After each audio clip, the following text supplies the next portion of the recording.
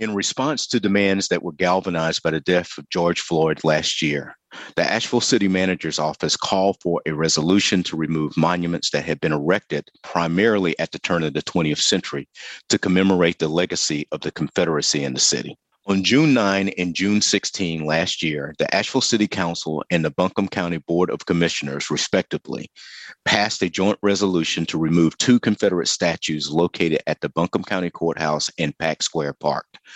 They further authorized the appointment of a joint task force and charged it with the responsibility of recommending action regarding the removal or the repurposing of the Vance Monument, a 65-foot tall obelisk that was erected in 1897 to honor the memory of Buncombe County Native and Civil War Governor Zebulon Vance. After completing its work, the 12-member task force voted to recommend that the monument be removed and submitted its recommendation to the City Council last November. After further community discussions around whether to accept the task force recommendation or, as suggested by some, repurpose the monument as a symbol of unity for the entire community, the City Council voted to accept the recommendation of the task force.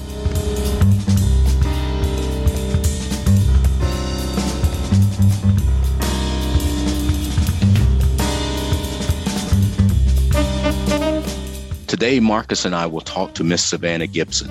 Savannah is a member of the task force and will join us to talk about how their work unfolded and how and why they decided to recommend that the monument be removed. Join us for another conversation about history, memory, and remembrance. This will be a fitting follow-up to our conversation with former Mayor of New Orleans, Mitch Landrieu.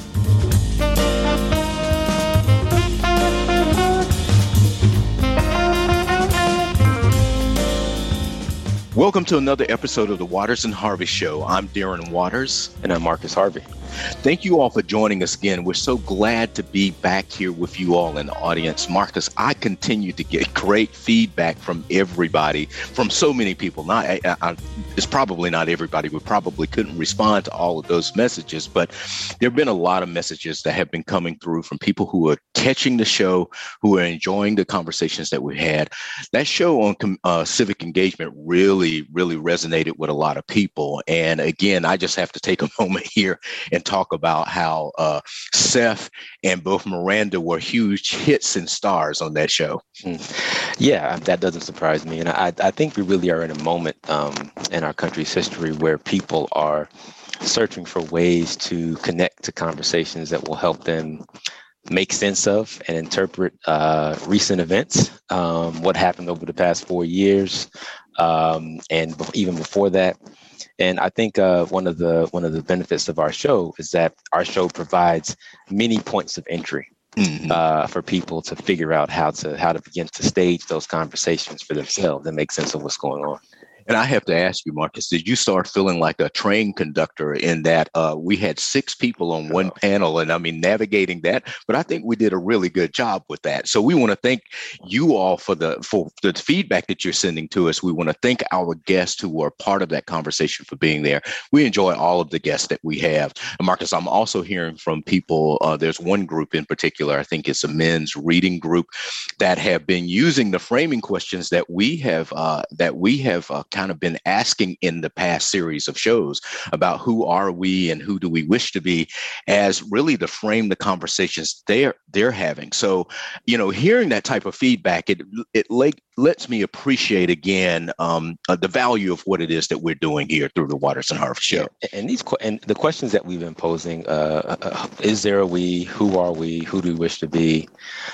These are not questions that have single answers, right? They're not questions that have neat, tidy answers.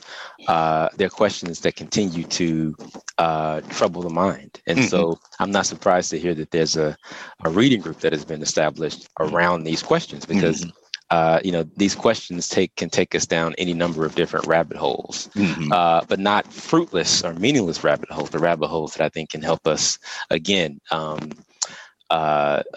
approach in a substantive, meaningful way what it means to live in this country at the present moment, and what it might look like to begin to imagine and work toward a more just society. Well, Marcus, you're absolutely right. And I can't help but think that as we jump into this particular show here, looking at the issues of history and memory again, this has been an ongoing theme on the show. And I'm sure that many of our listeners right now, many of those of you who are in the audience are thinking about that last conversation that we had with Mitch Landrieu. And we were so happy to have an extra voice in that conversation, Malia Graves, who will be joining us from time to time, who's a second year student down at UNC Charlotte.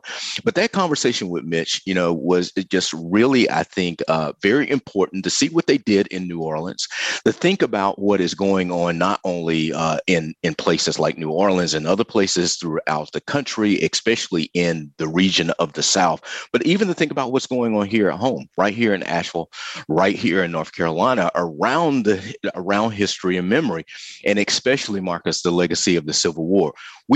This has been an ongoing conversation for us probably ever since we started the show, because the first show that we did was about history and memory. Why is history important? We looked at the life and legacy of Carter G. Woodson. So, Marcus, you and I deeply rooted in this space.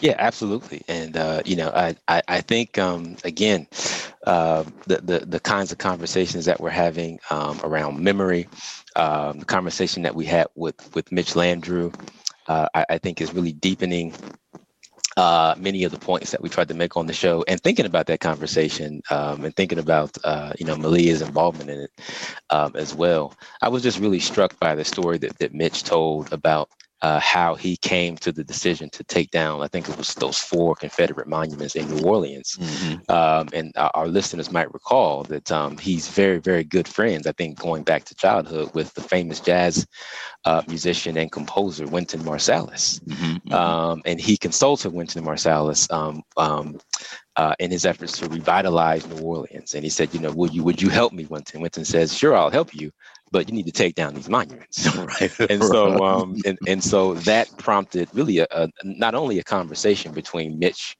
Wynton Marsalis, and other local leaders, but it also prompted him to do some reflection, mm-hmm. which was really important about, why haven't I really thought more seriously about this question of monuments and public memory, and what might it do for the city to rethink these monuments and perhaps even remove them. Mm-hmm. So I think that story was just really, really important for listeners to hear. And I think it adds a level of concreteness to previous conversations that we've had around this question of monuments. Right. And so for those of you who are in the audience, if you haven't heard that show, we hope you go grab the podcast and listen to that show, and also consider picking up Mitch's book, the book that he wrote, dealing with kind of outlining the story of how this unfolded in New Orleans for him. And Marcus, I can't help but think about the story that he told about Louis Armstrong as well, and how Armstrong left New Orleans because of those monuments. It was one of the reasons why he left. And see, so that to me kind of resonated with me as a professional historian, because I've often thought, and Marcus, you and I've talked about this, that as a professional historian, I've often wondered and felt somewhat guilty that perhaps, we as historians are constantly picking at wounds that we don't allow to heal.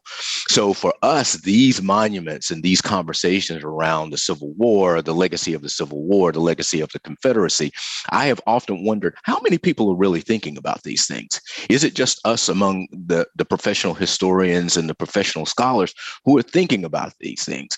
But to hear Mitch tell the story about how, no, there were people in New Orleans who were, every time I passed by one of these monuments, it was a reminder that, I'm not necessarily seen the way everybody else is in this space.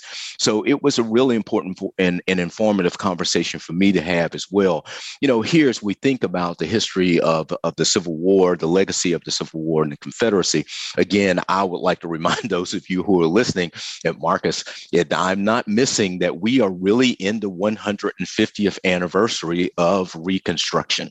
And so we are watching I believe, a reconstruction of the narrative of American history.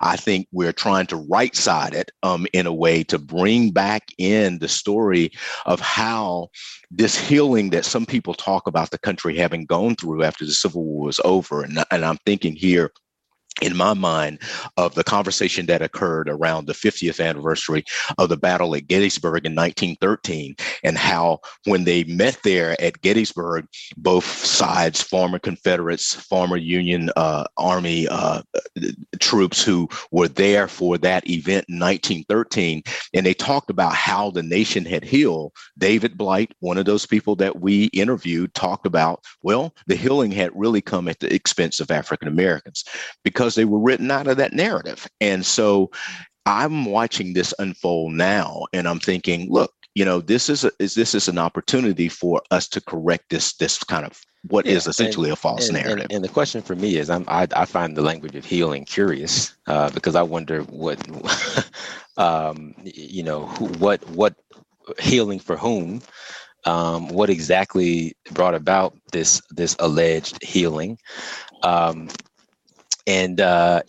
think also about an article that I recently reread for one of the courses that I'm teaching. It's an article by the now famous author, essayist Ta-Nehisi Coates. Mm-hmm. He wrote an article, as you remember, entitled "The Case for Reparations" several years ago, and in that article, he talks about the need for what he calls a national reckoning. And I think that the language of reckoning perhaps is far more appropriate and far more helpful than the language of healing. Mm-hmm. As far as I can tell, I'm not a historian. Maybe historians would challenge me on this. I see zero evidence that any social, cultural healing occurred at any point in this country's history after 1865. Right. I think what we find is, a sustained effort to avoid and mythologize the Civil War and what happened subsequently. And so I think what is needed now, I think I agree with Coates too. I agree with his language of reckoning. Mm-hmm. I think what is needed is a kind of national reckoning. Now, how to stage that, how to sort of conjure the will to make that happen is an entirely different question. Right. But, I think that the fact that we're still having this conversation in 2021 evidences the fact that, that there has been no reconciliation. There has been no healing. That there has been no experience of national unity after 1865. Right. So how do we get there, Marcus? That's the question. I think one of the central questions in this conversation that we're going to have today, and just to let our audience know, we're going to be in conversation with Savannah Gibson, who was a part of the Vance Monument Task Force here in Asheville. And we're going to hear from her about how this conversation here around Confederate monuments can unfold it here locally. What prompted this conversation? I raised that point, Marcus, before we have Savannah join us here, to say about the prompting, these flashes of moments in our history where we seem to say, okay, we should deal with these issues. So if we look at the conversation with Mitch Landrieu, what prompted that conversation in New Orleans was the death of 8 parishioners in Charleston.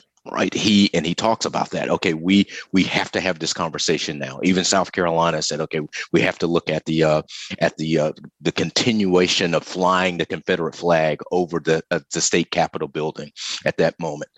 And it seems to me that we have a tendency in these moments to say, okay, well, we'll remove the Confederate flag, or we'll start talking about monuments, and then once we do that, we're finished. So you have that moment where people are forced to have the conversation. The next moment was, which kind of brought us to this conversation again, Marcus, is George Floyd's death last year. Right. So everybody was galvanized to say, okay, we've got to do something. And I can't help but think, Marcus, here, and I'm sure that our audience has heard us talk about this a number of times, will remember us talking about this, the conversation that we had with William Turner, Dr. William Turner, and the question that you asked him, why does it take these moments to get us to kind of force us to look at these serious issues, these serious social issues. And Bill made the point that, well, sometimes it takes us being smacked in the head with a 2x4. just to remind us that, hey, and he told the story of the mule. And I can't help but think about your reaction to that story and how it prompted you to think, well, is this what it takes each time for us to be serious about having these conversations? Yeah. And, as we often have pointed out on the show, or has often been pointed out on the show, I tend to live in the cynical or pessimistic camp when it comes to America's future. You tend to want to take up residence in the optimistic camp. But just thinking about Will Turner's story about the mule, this sort of analogical way of answering my question about why did it take George Floyd's public lynching to galvanize this movement, it kind of deepens my cynicism, actually. That because the George Floyd death wasn't the first spectacularly public death of a Black body at the hands of a police officer, right? I mean, there were many before that had taken place that didn't galvanize, this kind of movement. And so, I just wonder. I wonder what else will be required to move the needle even further. And I think I will say this before we move on. I think one thing that I've observed in this country, I would say at least since the Trayvon Martin episode, is that we seem very good at having conversations. Right? We seem very good at recognizing the need for conversations, but those conversations seldom lead anywhere meaningful, and they seldom cost us anything, really. Right? It's very easy to sit down and have a conversation about what's happening, but what kind of skin do you have in a game? Right. What kind of what resources are you willing to allocate to address the issues that you're about which you're conversing? Mm-hmm. Right. So I think we have to be very careful, when we talk about the conversations around these issues, because these conversations can very easily become a kind of ruse or masks which are intended to hide really a disinterest in a lack of commitment to bringing about any substantive social change. Well, Marcus, that's a good place for us to kind of take a short break. And we want to remind you that you're listening to the Waters and Harvey Show from Blue Ridge Public Radio. And we're going to take a short break. Please stay with us.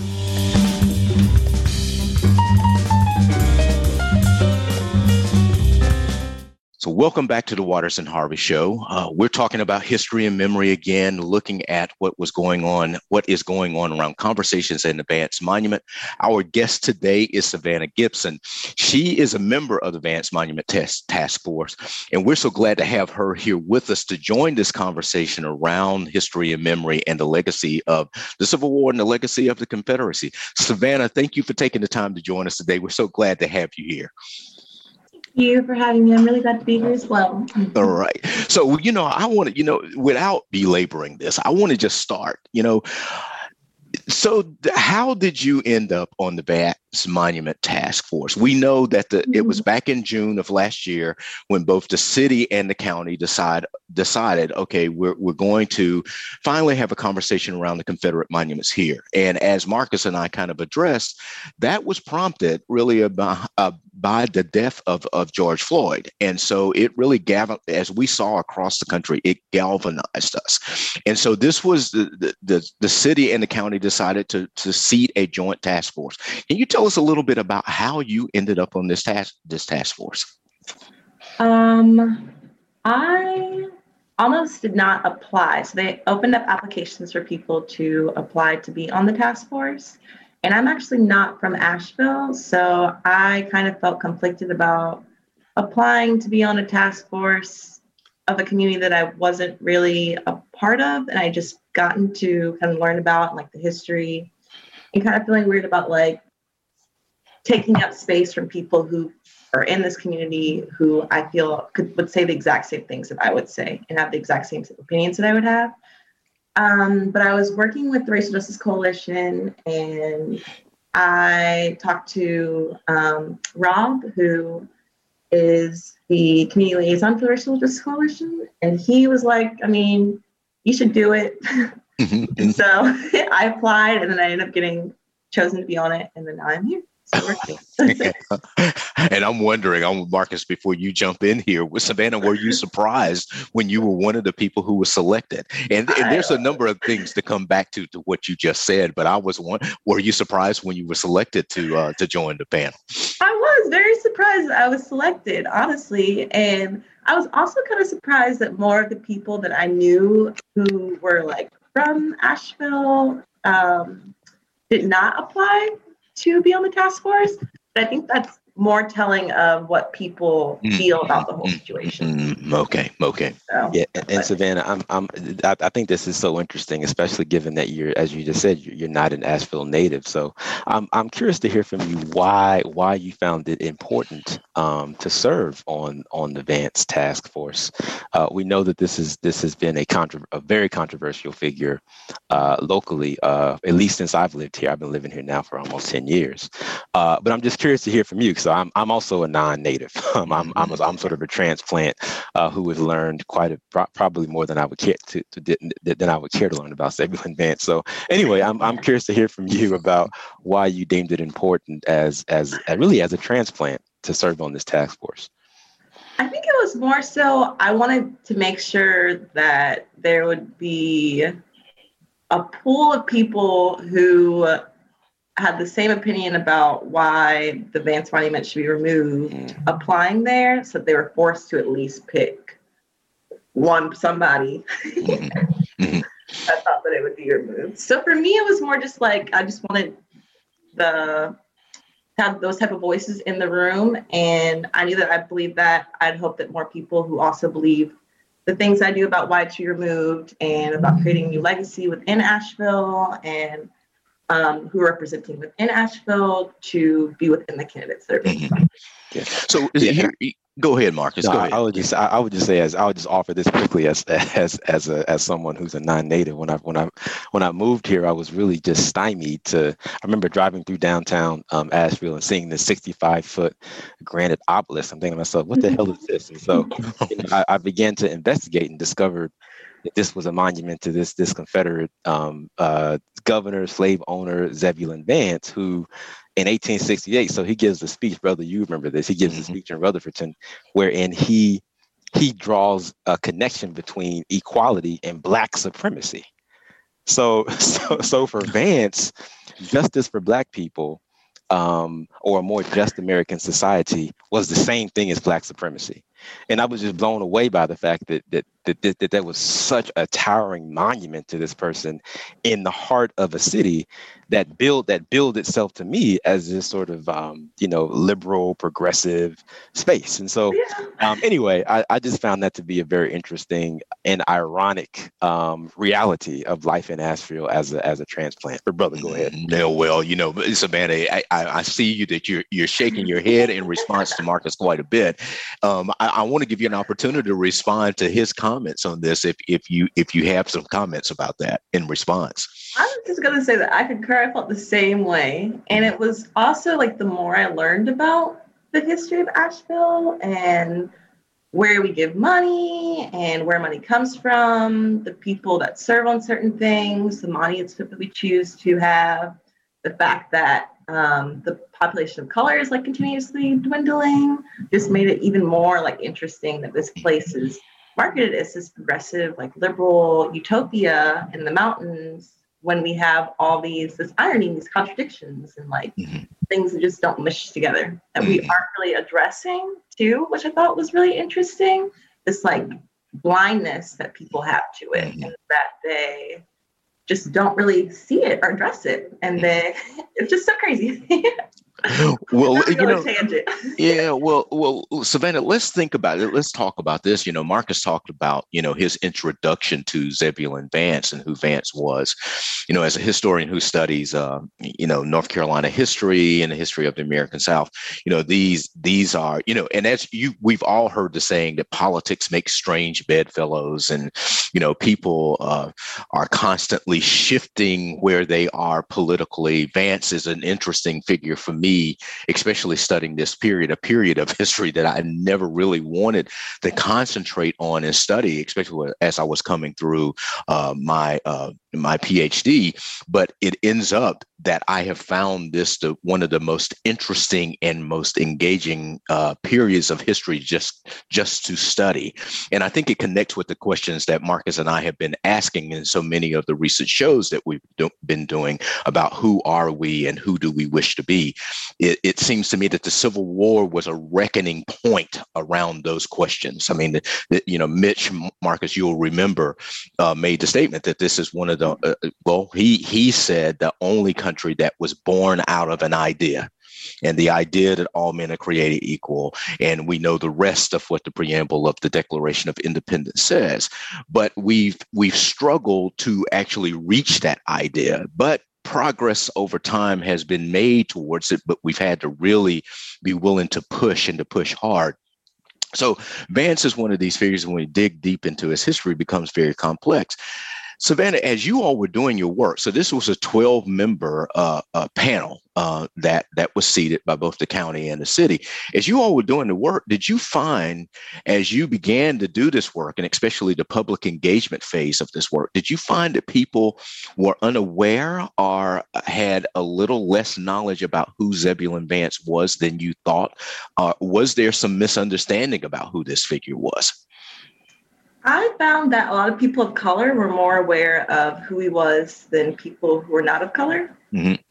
And which I am not necessarily shocked by. And I also found that a lot of people who wanted the monument to stay did not want it to stay because of like the historical ties necessarily, like the fact that they like had this deep love or appreciation for Vance. It was more of like aesthetic reasons, like, oh, it's really pretty. We like that it's here. It's one of the things that like I see X, Y, and Z when I like came to Asheville the first time. So I don't think that most people really knew who he was or aware of like the legacy or even like the legacy of that area where the monument is as well. Like the fact that it used to be like where slaves were sold. Mm-hmm, mm-hmm. Now we have this monument to a Confederate general in this place where slaves were sold and separated from their families and all these atrocities. So that was definitely very interesting. Okay.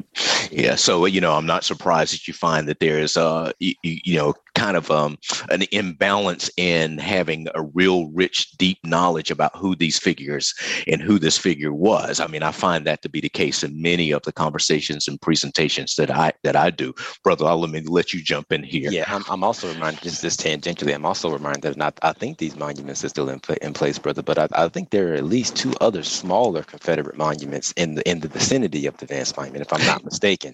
Yeah. And I wonder if those have been a part of the conversations. Probably not. Yep. But my guess will be no, because the Vance Monument is so conspicuous. Anyway, right. I'm curious, Savannah. This is a major local issue to tackle for a 12-person task force to tackle the Vance Monument. So I'm just curious to hear from you. How did the task force go about organizing itself to pursue this work? Right? Was there a strategy that you all shared? I mean, how did you all sort of organize around this work? In my opinion, it was pretty easy because the work had already been done by the community. So our really big responsibility was only to make sure that their voices were heard.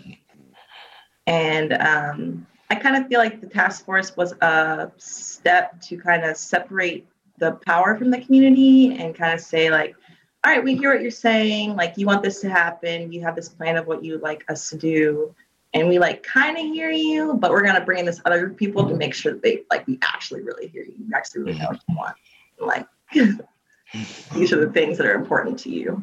So for me, it was pretty easy for us to figure out what we need to do because they'd already submitted, organized and done like movements, created petitions, demanded that the city address this and create the task force. So for us, it was pretty much just like, all right, you guys said these things. We need to repeat them again so people can hear them again. You can say them. We'll condense it all for you, make it look pretty, and present it for you. Mm-hmm. Yeah. And okay. I'm also wanting to hear from you, Savannah, because I know that there are some people who are invested in allowing the monument to stand as it is, and who are vehemently opposed to the idea of removing it, repurposing it. So I'm wondering if you have a sense of what the broader public response to the work of the task force has been since you served on it.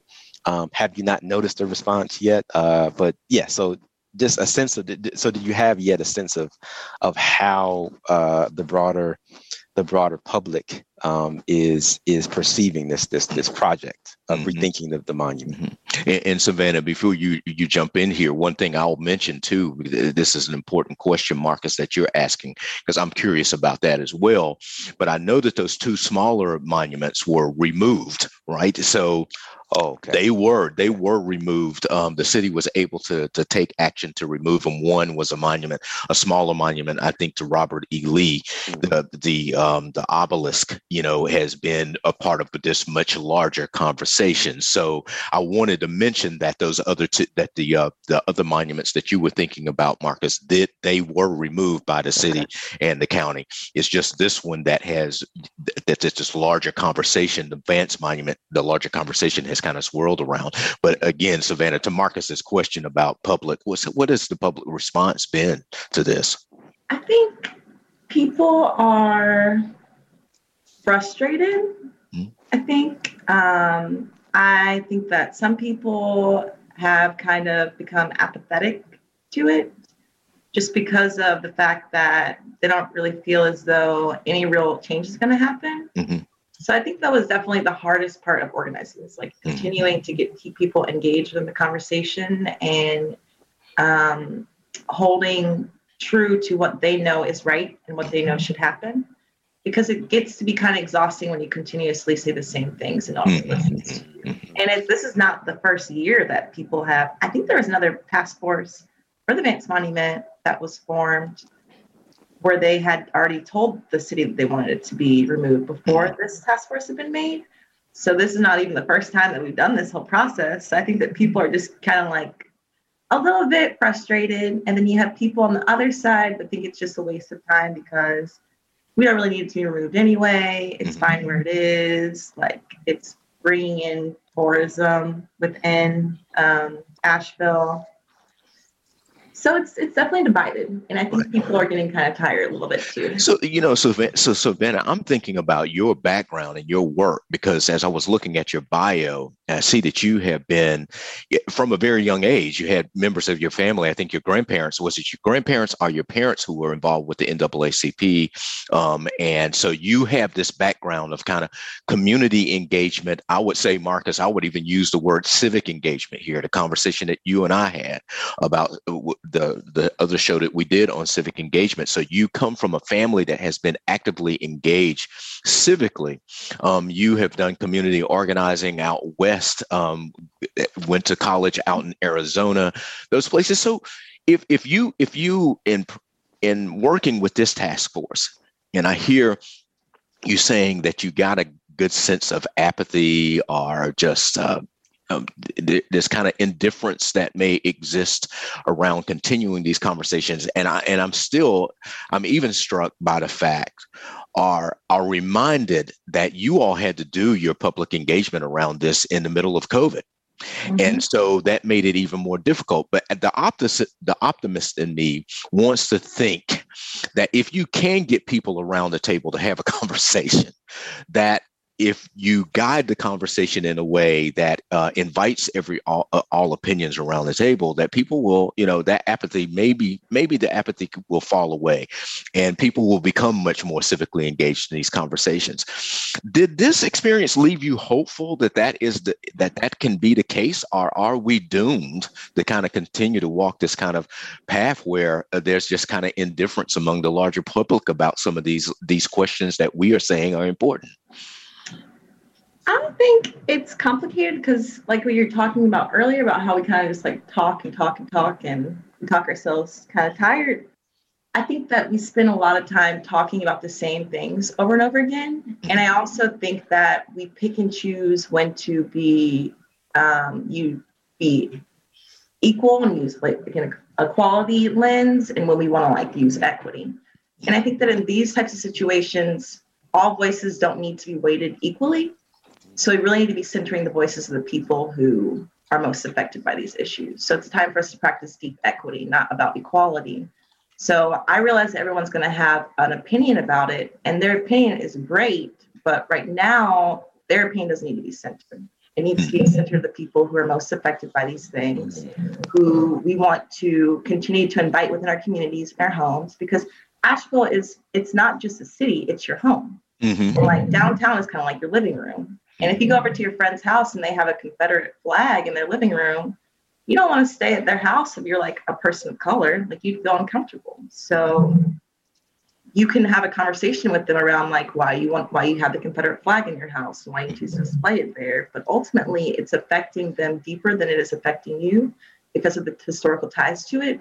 So you really should center their voice and their perspective of it and really come from a place of listening and being open to making change instead of just being grounded in your viewpoint of that we're justified. We all need to be like, have our opinions and like X, Y, and Z weighted equally. Because it's not really the time for that. So I hear, so Savannah, do I hear a glimmer of hope there? A glimmer of hope, yeah. If we Okay. can reframe the way that we have these conversations. And I just have to say, for those of you in the audience who are unable to see us, my brother is shaking his head at me. Right? Go ahead, Marcus. Here I am yet again outnumbered by optimists. But right. But Savannah, you use the term that I find really interesting. You use the term deep equity. Yeah. And I kind of was drawn to that term because, we hear this term equality bandied about all the time, everywhere. The same is true of the term equity. And I'm not sure that people always understand what they're talking about when they use this language of equality and equity. So could you speak a little bit about what you mean when you use the term deep equity? Because this for me is kind of a new term. So deep equity, what is that all about for you, Savannah? Okay, so equality is that we have a bag of cookies that we just bought from the store. And we're going to split them up equally amongst all 5 of us. So there's like 15 cookies, we each get 3. Mm-hmm. But equity is realizing the fact that we also bought cookies last night. And when we bought those cookies last night, we didn't split them equally. And only 2 out of the 5 people actually got cookies. So 3 people haven't gotten any cookies in like a really long time. And we continuously keep saying like, oh, next time we get cookies, it'll be equal. We'll split up differently, like whatever. But we never really do. So it's kind of like equity is realizing the fact that things have happened outside of this in one moment and realizing that you have to do different actions to make it so that we can move towards equality. Very interesting. Oh, interesting. So equality, I think, is, sorry, we think about equality a lot in like isolation. And we think that like, oh, we can just be equal all of a sudden. But we don't think about the fact that there are things that made it so that we had to get to this point where we're asking that question of how can we have equality now? Because there is not equality.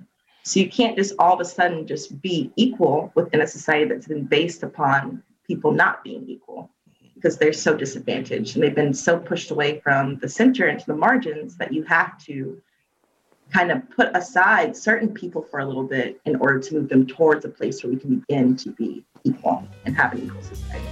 Well, interesting point. So for those of you who are just joining us, you're listening to the Watterson Harvey Show from Blue Ridge Public Radio. We're going to take a short break. Please stay with us.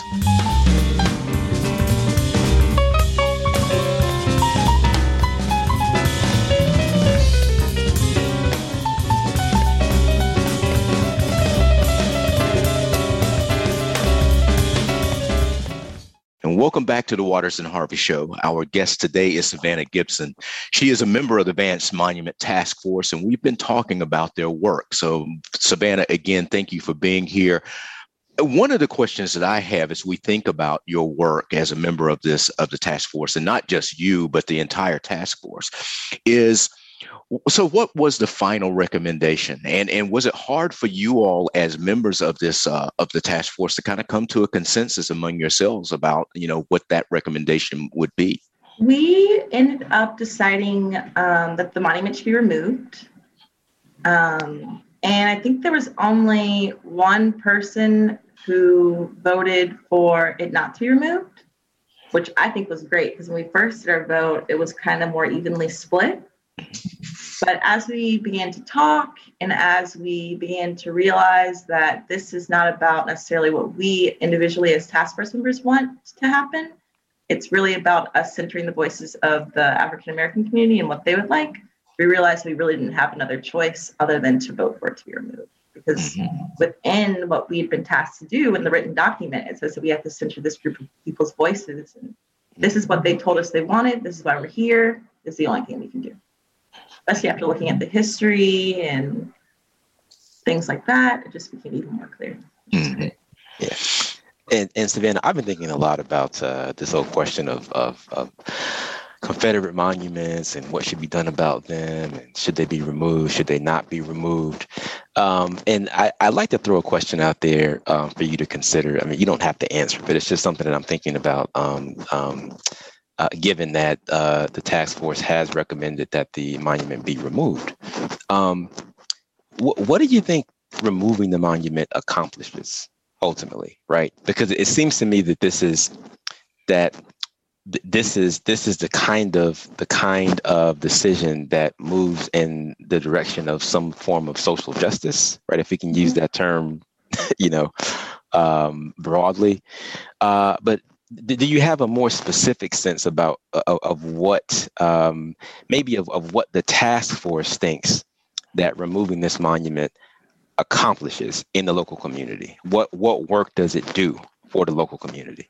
I think more so than anything else, it lets people know that we care, that we're listening to what they want, and that we're willing to realize that we haven't always been great and we've made bad decisions, but we're willing to move towards a better Asheville and a better community that is more accepting and comfortable for everyone that lives here. I think that's like the main thing. And I think from that, it really will empower people to continue to be active within civically engaged within Asheville, and continue to try to make change, want to stay within our community more so than anything else, I think, as well, because they feel as though they're valued members. And another thing, too, is it will help to bring in more people, I think, too, and like tourists, which is one of the things I was thinking, too, is that African-American people have a lot of money within our communities.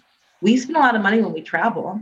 So removing a monument that is dedicated to a Confederate and a governor is a Confederate person and member of the Confederacy and a slave owner from our city center, and instead replacing it with either a piece of art that's been designed by our community or a memorial to another person of color that we think is really important to our community, will help to draw people into Asheville that were not already traveling there. Yeah. I'm sure in where they put in Alabama, I'm sure they had a lot of new tourists because they have that the museum to the lynching museum that's there. And they probably have an influx of people coming in to travel to see that they didn't have before. So it's better. It's good for our economy. It's good for empowering our communities. It's good for creating a new legacy. It's just a win-win, in my opinion.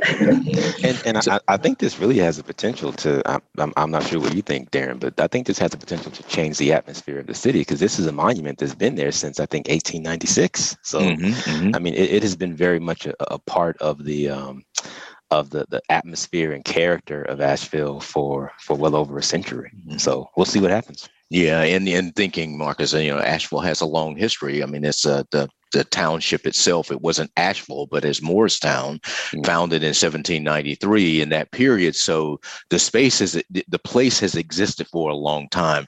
And Marcus, you making that reference to, how long the monument itself has been there. I'm just reminded it hasn't always been there. And I think about the earliest painting of Asheville, which was done in the 1850s by Robert Scott Duncanson, who was one of the most famous landscape painters that the country has produced, especially in the 19th century. And to think that he was African American himself. That is the earliest painting in the 1850s that Robert Scott Duncanson did of the township that was by then Asheville.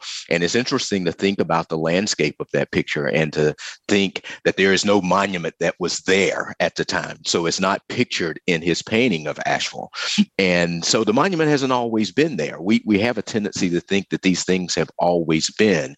But, and Marcus, I also think about, the fact that, when you think about the founding generation of this country, they were charged with the responsibility. Savannah and Marcus and I have talked about this quite a bit. They were charged with the responsibility when they went, their charge when they went to Philadelphia was to try to shore up or improve the Articles of Confederation. But they got there and decided to do something different. And I think I look at that and say, this can stand as an example to us in today's time to say, okay, we don't have to always stick with legacy and tradition. And Marcus, I think of the conversation that we had with Dr. Clint Wilson, who was on the show, one of the Friday Fellows, and when he said that he's troubled sometimes by whether or not he's too attached to legacy and does it kind of restrict him. And sometimes we allow this to restrict us as a community as to what it is that we feel we can and cannot do. So Savannah, I'm thinking here, now that you all have made a decision for removal and you have presented this to the elected officials who will be charged with making a decision, there's some now who are talking about repurposing it. Did you all take up that conversation? And what was the task force position on this idea of repurposing the monument? We definitely discussed that, and there was a split between people who felt that it would be best to repurpose it and save money that could possibly be used for something else. I personally felt that it would be best to remove it. One, because I feel that there's no way that you can change the monument to an extent where it's unrecognizable and where people aren't going to be reminded of the legacy of what it stood for.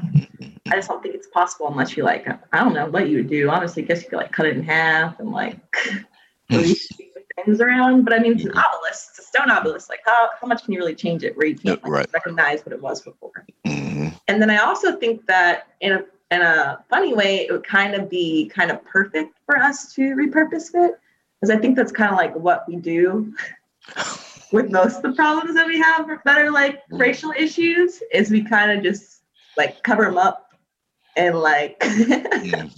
change a little bit instead of actually addressing it and just getting rid of it. Mm-hmm. So I thought that'd be kind of funny. If we did do it, it's it's perfect. That's what we do for everything else that's to do with racial issues or inequality within the United States. You just kind of dress it up, make it a little bit different, and then represent it the same way. So we weren't enslaved anymore, but then we got Jim Crow. And we were able to vote, but then they had all these tests and stuff that you had to do. Only certain people could vote. So I thought it was kind of fitting. Right. But I think that the best thing to do in order to move forward and to heal as a community is only to remove it. Right. One of the things I think about here, Marcus, too, as I listen to Savannah and I think about the larger conversation that we're having here, and Savannah, I'm interested in hearing from you, in a larger sense, what does this say about power writ large, and who has power when it comes to the construction of our national, local, and state level narratives of our history. But Marcus, I can't help but think of what Mitch Landrieu actually said, that there's a difference between remembering, because some people said this is erasing history. We have those who say you're erasing history. No, you're not erasing it. It's always going to be there. But Mitch Landrieu addressed the issue of the difference between remembering and revering. Right. And I don't think in reverence and, showing reverence. So I think, Savannah, as I think about that, I think that we as a society, Marcus, correct me if you think I'm wrong here, but I think this goes to the heart of the questions that you and I have been asking about who are we and who do we wish to be? What is it that we want to revere as we think about who we want to be as a country? Do we want is there some goal that we're working towards as far as community and nationhood is actually concerned? Yeah, and I think this raises the question of brother. Earlier you were talking about attachment to legacy, and it's okay to make decisions. Maybe within the context of a task force, such as the one that you worked on, Savannah, to make a decision to leave behind some legacies, right? That have been harmful for some communities. But I think also of other places in the country where similar decisions have been made, right? So 3 years ago, there was a monument in Harlem, New York, to Dr. J. Marion Sims, who's considered the father of modern gynecology. But what was problematic about Dr. Sims was that he was known to have performed surgical procedures against enslaved Black women against their will. Mm-hmm. And so a decision was made in Harlem to remove that statue and relocate it. And so, it seems that we really are at a moment, at a kind of inflection point in the country's history where we really are rethinking the question of legacy. Mm-hmm. And also, I think the question again of what legacy serves who, right? Mm-hmm. So who is served by certain legacies, who is harmed by the same legacies. And so I think the work of the task force is that directly addressing that question. All right. And, in Savannah, Marcus and I have these conversations constantly, as trained academics, we, and especially in the field of the in the humanities and the liberal arts and that area of academic pursuits, not in the sciences and technology. Marcus and I have a tendency to really dwell on kind of philosophical ideas, and people tend to forget that philosophy, Marcus, is very important because there's a philosophy that moves us all. We generally don't think about it. So it's interesting, even in this conversation, as I've listened to Savannah, that and Mitch Landrieu made this point as well, that it seems that we have to get out of the realm of being philosophical about this and really to get people's attention to kind of say, look, let's think about the economics of this, right? And to be quite frank, that sometimes bothers me. It bothers me that the only thing that it seems that we can do to get people to really think about it in a different way is to go to the economic realm. And here again, I've gone throughout most of this show without talking about Alexis de Tocqueville, but again, this is one of the things that Tocqueville addresses, and he says that he found highly problematic about America even in the 1830s. Yeah. So, I don't know if you have a response to that, Savannah, but, I can't help but think about that. I think that in America, to be equal has always meant that you had access to capital. And so the reason why we always go to money and economics when we talk about these things is that's the only thing that matters. Mm-hmm. And when you show that your community has money and is equal, then that's when they listen to you. Mm-hmm. That's why I always shift there. And it's our society that's what it's based upon. That's what we value. We don't really value people. We value what people create, which is like money and commodities that we're able to use. And that's where you actually get your power from within our society. And I think that's why it's the easiest thing to sway people on, is because that's what really is most important for people. And that's why the conversation always goes that way. Right. Well, Savannah, I tell you that I think that is a powerful point to end this conversation on with you. I mean, personally, I want to thank you, especially as a person, a young voice in this conversation. I can't help but think of my own sons, and Marcus, I can't help but think of Malia as well, being involved in the conversations with us, hearing the younger generation and what it is that they have to say, I think is important. This was a huge task for you to take on. And am I right? You became chair of this commission, right? You chaired the task force, right? I chaired the removal subcommittee. Yeah. Okay, so this is a huge undertaking, and so thank you for being bold and courageous enough to take on the work. And so thank you for joining us today as well. Thank you very much. Thank you so much for having me. I'm glad I got to be here. All right, great. Well, again, we want to thank you all in the audience for being a part of this conversation, Marcus. I could stay here for the rest of the day, just continuing to kind of, unpack a lot of what Savannah had to say. And again, Marcus, I can't help but think it really brings me back to those framing questions that we have been asking. I think about the Declaration of Independence itself, because, we've had conversations with people like Dr. Stephen Nash, who talked about even in this period, that period of our history in the Civil War and Reconstruction, that Lincoln, even when Lincoln's elected to office, he talks about the restrictions that the Constitution placed on him. But by the time he gets to Gettysburg, he is beginning to reference the Declaration of Independence itself. And Steve, if you remember from that conversation, said that as he sees it, that Lincoln saw the Constitution as the frame, but the golden apple in the middle of the frame was the Declaration itself.